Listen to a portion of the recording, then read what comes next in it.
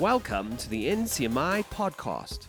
We believe that local churches plant churches, and on today's podcast we have Marcus Herbert, who leads Cornerstone Church in South Africa, together with his wife Adele.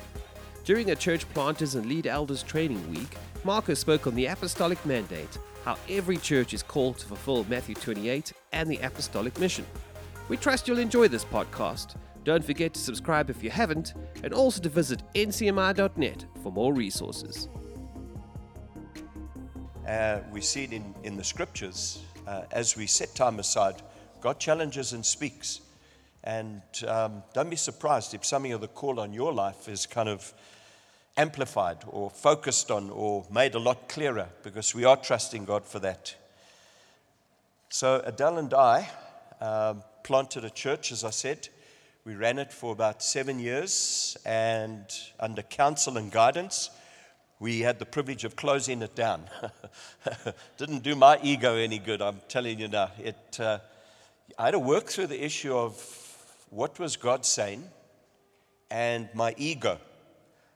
And it is a big thing.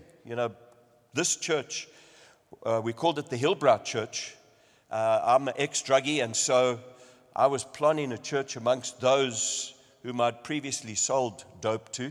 And, I was convinced that this church was going to eventually be the Transvaal Church and the South African church, and it would be world revival, and I'd be one of the figures of, revival. But that didn't last too long, did it? And it was a good thing, because we were focused on ministering into an area that when people got born again, they moved out of it. And so there was this constant kind of rotation of people. And we did have a core that we worked with, but not everybody felt called to minister into inner city. And I remember the counsel was, one day, go and join a base church, and then through that base church you can reach those areas. So we're back into those areas, now that we're part of Cornerstone, kind of ministering into some of the more kind of difficult areas of Johannesburg. And so we joined Cornerstone, and then served on 2 eldership teams. And I was always the most likely to plant a church. I was even told by the first guy who planted Cornerstone, Leon van Dahl, you're going to plant. And I said, I don't really feel like God's leading me to plant. But yet this pioneering heart, he's used it in this church to prepare others to plant. And so 22 years ago, we transitioned the leadership of Cornerstone. And boy, have we had some fun. It's been awesome to just see the wonderful privilege of working with men and women and seeing sons and daughters raised up, and them going out to the north and to the south and to the east and to the west. But probably the thing that's closest to our heart is seeing the gospel impact our city. Man, this is a beautiful city. There are 10 million beautiful reasons why the city counts to God. And we want to see them born again. We want to see churches kind of planted into every area in this city of ours. And so, we are still full of hope that we're going to see more and more sites planted, more and more churches planted. And we partner with those who kind of do a similar thing. So you'll notice on your programs, this is the first session. We're going to have tea. The one thing you'll realize about Cornerstone, tea and lunch and supper is very important. So they're prominent. And then there is also a supper served at 6 o'clock. I think you would have been given tickets for that. And then we come back here together again at 7 o'clock. But I had the privilege of kicking off with, with this thing of the apostolic mandate. So let me tell you a story about Tyron Daniel. He leads the NCMI team. And about 5 or 6 years ago, he was invited by a guy who got together all the church planting organizations in America. And a lot of those are parachurch organizations. They either stand-alone parachurch or they denominational parachurch organizations that you can apply to. And then if you pass their test and you have a call and blah, blah, blah, then you can kind of be part of that. And he was invited. And I think he came as an anomaly, because when they asked him, how do you do it? Do you centralize your training, and then do you plant from that organization? And he said, no, with us, local churches plant churches. And that blew their minds. They can see it in Scripture, but they didn't understand how you get this to happen. And I think as long as I've known this partnership, we encourage churches to understand the apostolic mandate and call, and from that, to plant churches. So it's not a matter of we somehow got to send them to some kind of seminary, or this is good, this training is good, but you are planting out of a local church, or you're going to be sent out of a local church to transition. And so therefore it's important that that local church celebrates these values. And the local church understands these values. Scripture, we see it happening. They don't all plant out of Jerusalem. Eventually, they're planting out of Antioch and Ephesus and planting out of Corinth and all over. This is God's plan, is every church becomes an apostolic church that plants churches. And so when Tyron shared this with them, this guy leading the kind of conference was very confused. How do you motivate them? Because he said, we have got church planting organizations in America that will front up $250,000, a manse, a building, and a car. And we're battling to get candidates. Anybody want to apply straight away? Yeah, right at the back there, I see a hand. But here's the issue. That's not how vision is born. It's born from within a local church. It's through our relationships and the focus of what this church is doing. That's where the apostolic mandate comes from. So another story. We were about 5 years into leading the eldership team at Cornerstone. We were at a kind of conference where the NCMI team met in Australia. And that year we announced 2 church plants. The year before we announced 2. The year before we had announced 1. And so it was something of a pattern that was evolving at Cornerstone. And so one of the guys from Aussie kind of cornered me and had lunch with me, and he said, man, you got to teach us how to plant churches.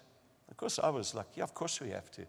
We'll teach the Aussies anything because, what do the Aussies know? And I kind of felt a little bit of pride well up in me. And I said, so how are we going to do this? He said, man, just send me your notes and, if possible, even come across and teach on it. And in the airplane flying back home, I realized we don't have notes on church planting. We don't have a course that we run on church planting. It's something that we do. So I had to get hold of him and say, it's actually, it's the way we do life. It's really not a special course that we run. It's everything about our local church is about reaching the lost and impacting the nations with the gospel. And so here's a statement that impacted me. Start the way you want to finish. Start the way you want to finish. In other words, right from the beginning, determine that you are going to be an apostolic church. And you can do that because it's biblical. Either you're going to determine to, exist for yourselves, or you're going to determine that in everything, every aspect of ministry is going to be about going. If we do children's ministry, how can we help others? If we do life groups, how can we help others? And so through our reaching out, we develop an atmosphere or a culture of giving, of generosity, and of looking to take this gospel further than we are. And so I kind of wrote back to that Aussie guy and I said to him, do you know what, it's the best thing to do is to try and come and hang out with us and just see how we do life. And so my elders are here today, some of our elders, not only to make the crowd look bigger, but it's a wonderful opportunity for them to learn church planting as well, so that they can carry on with this wonderful tradition. And right now, we have about maybe 4 or 5 guys on eldership that are keen on planting. And each season, this is what happens. So turn with me to Genesis chapter 12. What we're going to do is look at the origins of the apostolic mandate. The origins. So we know Genesis is all about beginnings. That's what Genesis means. It's beginnings. And whether or not you're going to take Genesis literally, we can debate that for a long time. If you're a 7,000-year-old earth, God bless you. If you believe that there could be ages, God bless you, but we're not here to argue this. We're here to stick to the point of why Scripture was written. And the reason why Scripture was written is to give us a record of salvation and of how we can be saved. And so all of it is written, and of course in it is history. In it is some idea of how these origins came about. But the whole idea of who wrote Genesis, and we think it's Moses, was to show us God's redemptive pattern. Because along with the introduction of sin came God's plan of salvation. So let's read Genesis 12. Verse 1 says, "Now the Lord said to Abraham, go from your country and your kindred and your father's house to the land that I will show you, and I'll make you a great nation, and I will bless you and make your name great, so that you will be a blessing. I will bless those who bless you, and him who dishonors you I will curse, and in you all the families of the earth shall be blessed." We know that that phrase has always been God's intention, is to bless the world through a group of people that are his own. Here it was a nation. God was going to bless him, but we know ultimately Christ came from that line, that descent, and Jesus is the one who's blessed the world. So verse 4, Abraham's response, Abraham went as the Lord had told him. Would we have those attitudes, David? It says went, not procrastinated. I love it. I love the decisiveness of it. God gets his attention. God helps him understand something of his redemptive plan for mankind, and his response is he went. But not only that, listen to this. And Lot went with him. That for me is the apostolic in action. Is Abraham goes and he takes a team with him. I love it. And so it's our action of being obedient is going to stir others to go with us. It says Abraham was 75 years old when he departed from Haran. So in other words, there's no ideal age to plant. The ideal age to plant is when God tells you to plant. When God gets your attention and he directs you to what you should be doing. And Abraham took Sarai's wife and Lot his brother's son and all their possessions that they had gathered and the people that they had acquired in Haran, and they set out to go to the land of Canaan. When they came to the land of Canaan, Abraham passed through the land to the place of Shechem, to an oak of Moreh. At that time, the Canaanites were in the land. Then the Lord appeared to Abraham and said, "To your offspring I will give this land." So he built there an altar to the Lord who had appeared to him. From there he moved to the hill country on the east of Bethel and pitched his tent, with Bethel on the west and Ai on the east. And there he built an altar to the Lord, and he called upon the name of the Lord. And Abraham journeyed on, still going towards Negeb. I love the way worship, obedience to God, God's vision is all kind of mixed together. You know, often we see things very compartmentally or linearly. Yeah, we just have an incredible move of God. The gospel is full of action. He's going. He's taking people with him. He's excited. He's building altars to honor what God is doing. They're wonderful worship moments. Where we have another example of that is in the book of Acts. When we see the Antioch church worshiping, praying, trusting God, and then God says, "Separate Paul and Barnabas for me." And there's rejoicing when they come back because a door has opened to the Gentiles. The whole church shares in the apostolic mandate and call.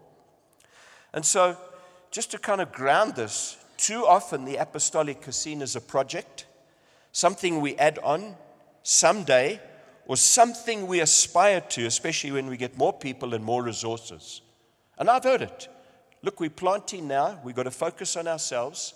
And one day when we grow up, when we've got about 100 people, or we got so many hundreds of thousands of rand in the bank, or whatever it is, we put some kind of precondition.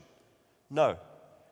God has called every single believer and every single gathering of people, local church, to be apostolic. And that's how we start our church. And so God's original idea from this is that we're an apostolic people. So yeah, we have the shadow or the type of what Christ will fulfill, and his church with Christ will carry out and do in the earth until the return of Christ. So the parallel scripture for that is Matthew chapter 28, 18 to 20. There we have the New Testament mandate of what God said to a nation there, God is saying to the church today. Exactly the same thing. So let's look at Genesis 12 and kind of make some comments around that. First of all, chapters 1 to 11 set the scene of God's redemptive plan for fallen man. That's what it is. God doesn't go in there to explain, did man evolve or not? Or, how did this all work? The whole idea of this is God wanted to show us that man has fallen and he has my plan of salvation. That's it. That's exactly what it is. And so these origins are important for us to notice, is that man is sinful. And when you follow through the processes, they continue to be sinful. In other words, man's default is sin. And God's answer is redemption, but not only redemption, but through those who have received his redemption to take this message out. That's the apostolic mandate on the church. Too often we confine the gospel to something I receive only. But if we understand the apostolic mandate, I receive so that I can impact others. God saved me so that through me he may impact others. So too often we've preached the gospel and we've preached our understanding of kingdom as something we receive. It's an end user product. It's an audience that is there that receives this, and then we're happy because our buildings are full. No, right from the beginning, the way we present the gospel is you've received grace so you can give grace. You've received salvation so you can reach out with it. You've received forgiveness so that you can reach out with forgiveness. You've been healed so you can heal. You've been delivered so that you can deliver. So right from the beginning, in the beginning stages of what we do, we build in the apostolic mandate. And it is so important. And so we have the beginnings there of sinful man and God's plan. You see, at this point, man has fallen, he's been cast out of the garden, and the earth has been populated, and man's heart of evil has been clearly seen. Now God intervenes in Genesis chapter 12, and I love it. Did Abraham attract God's attention? Only through him choosing Abraham. It's not like Abraham had done anything special. God just chose him. He was still in some kind of Eastern religion, serving other gods, caught up in that whole system. And there would be this process. As he walked with God, he would learn God's salvation. And so we see in this passage the Abrahamic covenant. And many, many references go back to the Abrahamic covenant. And we know that God had always intended through multiplication and continuity that this would go from one man, Abraham, to a nation that would impact the nations of the world. That was God's plan. And those two words for me are two words that I think we've missed in the body of Christ. Continuity and multiplication. As God looks at you, he would like there to be continuity. Raise your sons up this way. Raise your daughters up this way. Raise up spiritual sons and daughters. In other words, make sure you pass the baton on. Here's the stats. Revivals don't often go beyond the second generation. Revivals in the world, they don't. They kind of get killed in that second generation. The second generation somehow doesn't understand what has taken place. We are 40 years old or 41 years old in our togetherness as NCMI. And I tell you, there is definitely a challenge to this thing of continuity. Are we raising up our sons and daughters what we got raised up on, to be pioneers and to take the gospel out? Or are we raising them up to just maintain what we have done? No, we don't do that. We've got to raise them up with that same fire in their eyes, that same passion in their bellies, that same vision in their hearts to see the nations of the world impacted. We can't just maintain. The war is won in two ways. And we have Kier with us here. He's a strategist. He knows about this. You keep the ground you've taken, and you go and take new ground. The minute you try and defend what you've taken, and that's your strategy, you're going to lose ground. The minute you just make it about yourself and about your comfort and about my church and my building and my people and the rest, we're going to lose ground. So what do? We send our best. And as you can see, there are some of us here at Cornerstone that are still left. We are the rest. We've sent our best, and we're the ones that have remained behind. We like to joke that way, but you tell me an elder or a lead elder in a church that when he sees wonderful potential coming into his church, that you don't want to hold on to them. And you don't want to just build locally with them and become stronger for that. You think of Antioch, Paul and Barnabas in one church. Paul, wow, what a gift. You know, man, he could teach all night. His teaching could kill people. The guy that fell out the window, you get it. Okay, anyway. But he could hold your attention. He had an understanding of the gospel, but the Spirit says, send him. And I think that needs to be our understanding, that every bit of potential in our local church is available to God, because we want to make a difference in the nation and the nations of the world. So God chooses a man and determines to build a nation through him. And the reason why is not so that he can say, this is my holy nation, but that he can impact the world through that nation. He wanted to take Israel as an example of a nation that was dedicated, that served God and God alone, not idols, nothing else, and were living in obedience to him. Now impact the world. We know they failed dismally, but yet that was the shadow of what Christ was going to fulfill. You see, so obedience to the Great Commission will require going. That has to be built into every aspect of what we're about. And that Genesis chapter 12, origins. If you want to know the origins of the kingdom, there they are. And what is the kingdom about? Going, sowing, giving, looking outward and realizing there's a world to be impacted. And then those two words, continuity through the ancestral line and growth and multiplication, as Jacob came around and his sons became the nation of Israel. Awesome. I just love that.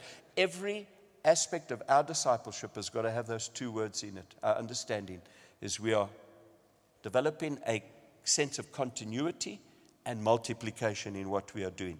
We see verse 3, through Christ, from this ancestral line of Abraham, all the families of the earth have been blessed. Awesome. It really is. And so Abraham goes and he takes Lot with him. So here we have the gospel announced ahead of time. In Galatians chapter 3, verse 7, it says, know then that it is those of faith who are sons of Abraham, and the scripture, foreseeing that God would justify the Gentiles by faith, preached the gospel beforehand to Abraham, saying, in you shall all the nations be blessed. So then those who are of faith are blessed along with Abraham, the man of faith. So now how does it happen? Not through an ancestral line. Not because I'm family of Abraham, but because I have the faith that Abraham had. And that's what we preach today. Through faith in Christ, we are sons of Abraham and we inherit, like Abraham, not only do we inherit a kingdom, but we inherit a call along with that kingdom, and we're required to go. And so this is the privilege that we have. So think about that salvation. That great salvation. So built into our understanding of the gospel should come this apostolic identity and mandate. So there are kind of, I think it was Martin Lloyd-Jones who came up with this from Scripture. If you want to understand the gospel message, it has three tenses. First one is the past tense, which is justification. I have been saved. In other words, if we are in Christ, then we've been saved. And potentially every person on the planet can be partakers of this if they accept Christ as Lord and Savior. But that's an event. It's done. I didn't do anything to deserve it. All I do is receive it by faith. That's why we are, like Abraham, children of faith. Okay? The second one is sanctification. That's that present tense process. I'm in a process of being saved. You know, there's work going on here. Philippians, I think it's 2:10, talks about work out your salvation with fear and trembling. God works in you to will and to do what his will is. So God works with us in this period now. And then the third one, of course, is this event that glorification is going to be. We will be saved. So the time that I'm saved, I'm guaranteed glorification. In other words, when Christ comes back, no judgment for me. I'm going to live forever with him. No more pain, no more suffering. Great white throne judgment moment. Guess what's going to happen? Well done, good and faithful servant. Hopefully, if I've really used the talents that he's given me, hopefully that's going to be it. I want to go to this present tense of salvation, sanctification. You know, we've misunderstood it.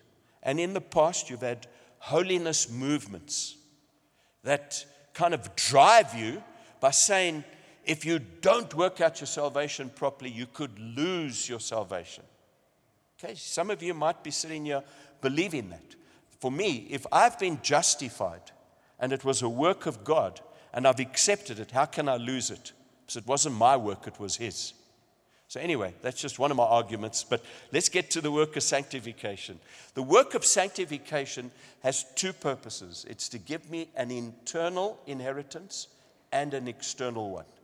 So sometimes I think the way we present the gospel does not build the sense of an apostolic call and mandate, because we use the gospel as a kind of commodity we receive only. No, it's something that's going to give me an external inheritance as well. So let's look at the internal, becoming more like Jesus Christ. So that's this work on earth. As long as I'm alive, the Spirit of God's going to work with me, lead me in the Word of God to become more like Jesus Christ. From glory to glory, I'm going to be changed into the image and likeness of God. You know, we can look at our spouses and say, thank God for that.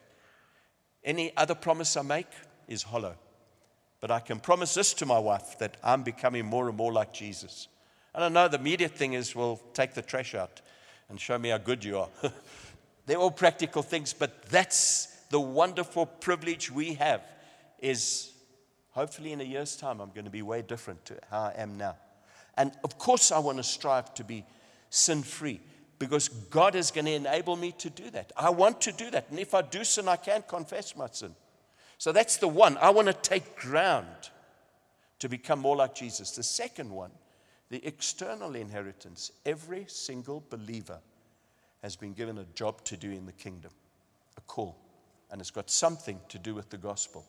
And so as much as Abraham was called and commissioned to kind of understand this gospel, he was commissioned to take the gospel out. That's what's missing in the body of Christ today. The priesthood are like an audience and a spectator group that receive, and there's very little understanding of this external inheritance that we have. That every one of us has been anointed in a very peculiar way. Some 1 talent, some 2, some 3, with gifts and so on, to make a difference with the gospel. And so I do believe in our presentation of the gospel, we need to present it in this way so that our folk would understand the importance of all of us being involved with the apostolic call that is on our lives. So, the next one is, I just want to focus a little bit on the gospel is a going message, and the Great Commission can only be accomplished through planting New Testament churches in every village, every town, every city, and every country. You see, too many times the gospel is just presented as this kind of philosophical message that we adhere to get into heaven. But this is how we make our disciples, is with this understanding of internal and external inheritance, so that everybody's busy with discipling. Everybody's been raised up with the same mandate, the same vision, so that we can see this kingdom grow and go out. I love the fact that Jesus said in Matthew chapter 16, that he will build an overcoming church. And the gates, I'll build my church, and the gates of hell will not prosper. And right now, today, he's building that church. And yes, the question for us as church planters, transitioners, those who are leading churches currently, is Jesus building his church? That's the bottom line. Are we allowing him to build his church? It's interesting that we could even say that Will we allow Jesus to build his church? Of course we should allow him to. But I tell you, we hijack it too many times with good ideas and church growth programs and, comparisons. I'm comparing myself to the guys down the road. They've got a bigger building, so, then buildings become important. And, they got some fancy speakers in and they could fill their building. So I'm looking for ways to do that. No, stick to the line and length of this mandate that's on the church, this apostolic mandate, this understanding of the gospel, and you will produce fruit season by season. Here's a horrific picture of the church in Revelation chapter 3, the letter to the Laodiceans. Jesus says, "Behold, I stand at the door and knock." So that letter is written to Christians. And Jesus is standing outside of his church knocking to come in. So in other words, we can do church without Jesus. We can do it without his will. And good for you. Let's see what happens. And when you read backwards, that church was lukewarm. They lived under a delusion of what their indicators were of prosperity and success. They were absolutely wrong. They were way off target. And you know what the key issue is over here? It's devotional. Invite Jesus back in. Open the door, allow him to come back in, and he said he will have supper with us. And you can be sure at that supper time, as we relax and we've had a few glasses of whatever and a nice big meal, your defenses are down and he's able to look in your face and say, "Let's talk, because I do want to build my church and I do want it to be an overcoming church." And he presides over every church. It says in Revelation chapter 1, the last verse, is he's amongst the lampstands. So if you want an idea of how to build a church, Word of God, submit to what Jesus is doing. Invite him in and say, "Come and help me with this." But I think we do get caught up with the world systems too much. And then we try and add on the apostolic. It's not a program. It's not for parachurch organizations, church planting. It's not only for some churches. It's not something we hope to do someday. It's the very spear tip, the very arrowhead of our apostolic identity and purpose, is that every local church has been anointed of God and purposed in God to be those that are going to plant or partner with others to plant. And so the primary way in which we make disciples of all nations, and we're going to come to that scripture, is that we plant local churches. It can't happen outside of local church. I know we've had various seasons of missionaries going out and impacting, but I tell you, the ones that have stood today are those that go out and plant churches. And you see, in accordance, we receive power, Acts 1:8. Heaven's endorsement is the power of heaven behind us so we can go out and make a difference. Important. And so let's look at Matthew 28, if you wouldn't mind turning there. We're going to look at verses 18 to 20. And Jesus came and said to them, "All authority in heaven and on earth has been given to me. Go therefore," that's us, "and make disciples of all nations, baptizing them in the name of the Father and the Son and the Holy Spirit, teaching them to observe all things I've commanded you.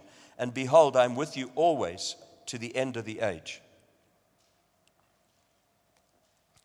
So for me, that's the New Testament interpretation of Genesis chapter 12. Of course, you can go and read the further promises of God that he gives to Abraham as he confirms his covenant.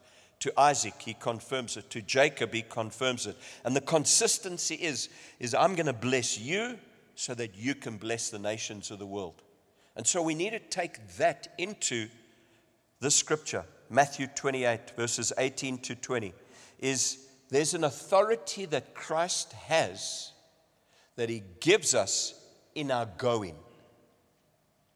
You see, too often there's an understanding of this authority I have, and I just want to keep it here. No, the better part of that authority, the outpouring of it, the manifestation of it, is as we go, there's an authority.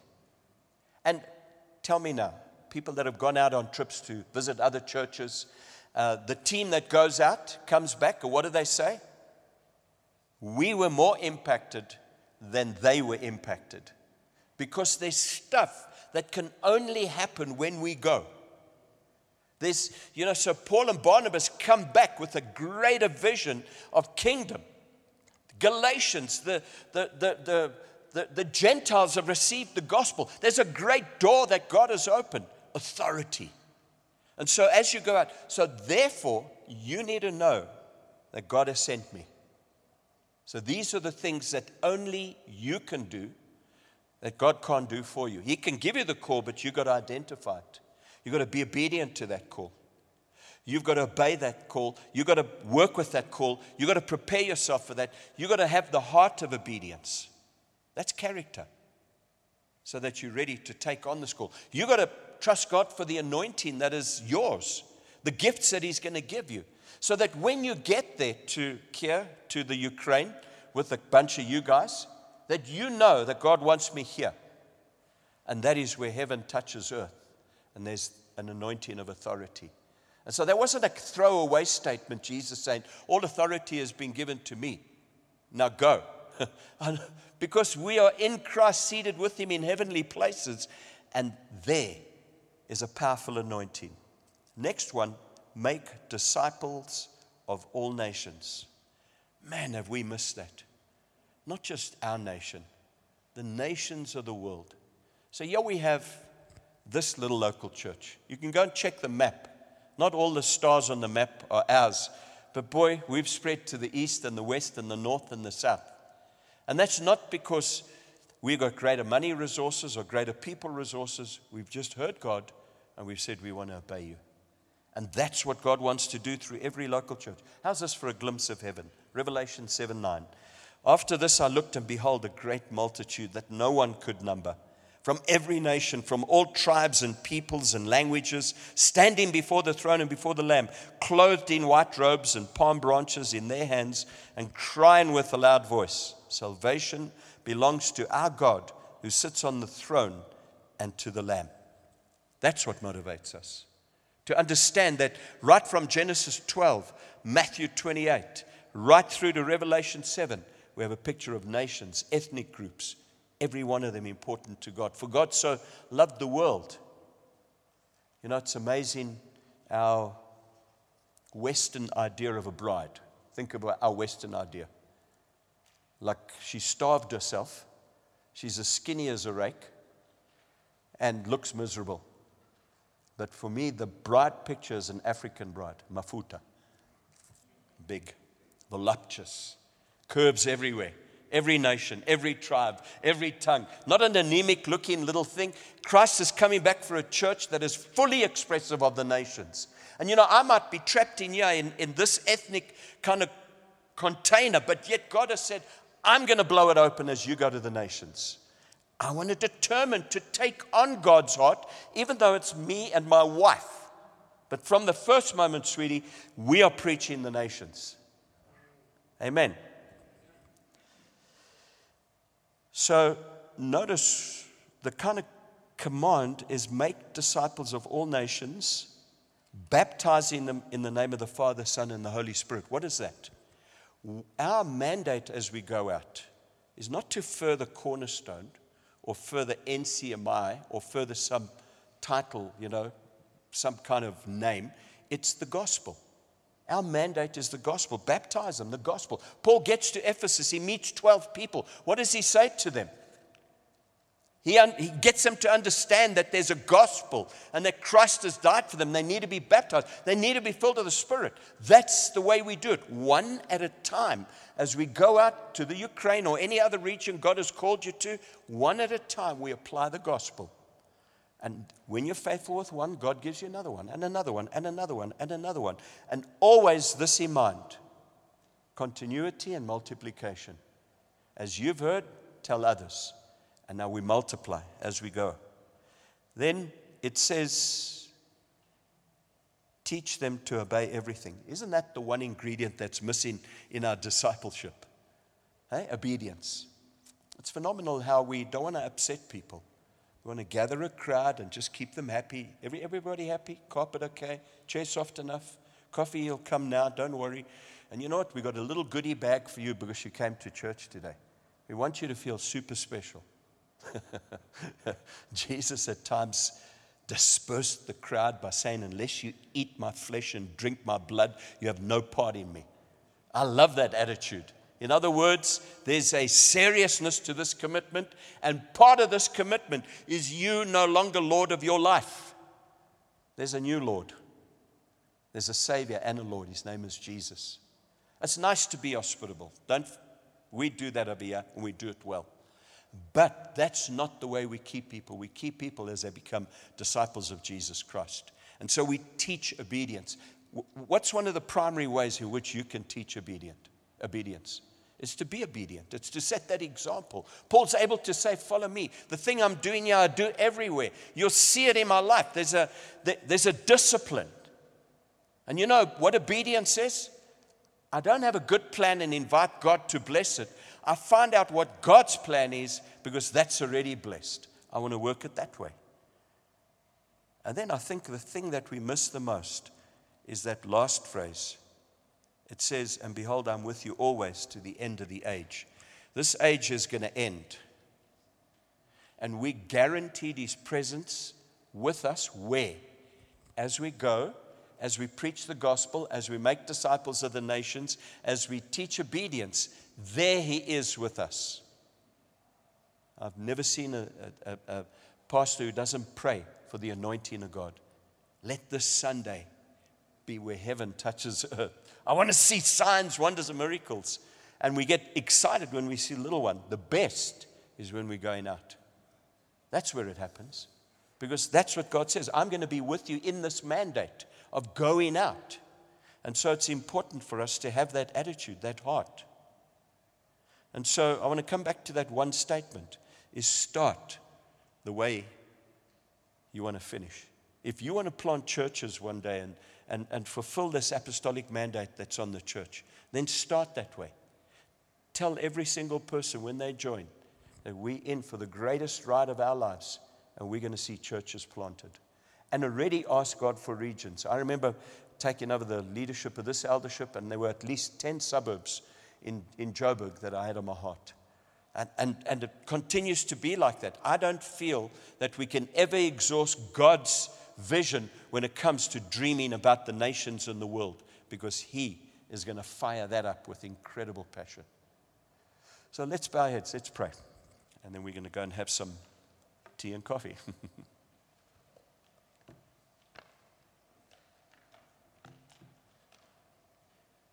So Father, we are very aware that the premise of Scripture is your desire to bring salvation into our lives so that we can reach out to others. I pray that that kind of course correction would take place wherever your gospel is preached. That we'd move away from a prosperity gospel, a rock star gospel, a big show up front gospel. Those things can happen, but we know the primary thing is to set our people free. That every single one of them knows the apostolic mandate on their lives. And we want to pray for that word to be rescued, Lord, out of misuse. Like it's a title or some kind of big thing. Actually, it's the very heart of Christianity. And we know you showed us how it works by sending your Son, who went in His apostolic role and kind of exploded with grace across the planet. And now you give us the privilege of being justified and then being sanctified. Not only becoming like you are, but doing what you did. And I pray that into the life of every church represented here will be those that are hungry to see the nations of this world impacted, the cities impacted, the villages impacted with the gospel. I want to play my part. If the picture is us in Nehemiah's time working on our part of the wall, I want to be responsible to ensure that your kingdom goes out with power from that point. So thank you for what you're doing in our lives. In the name of Jesus we pray. Amen. Thanks for joining us today. Remember to go to ncmi.net for more resources.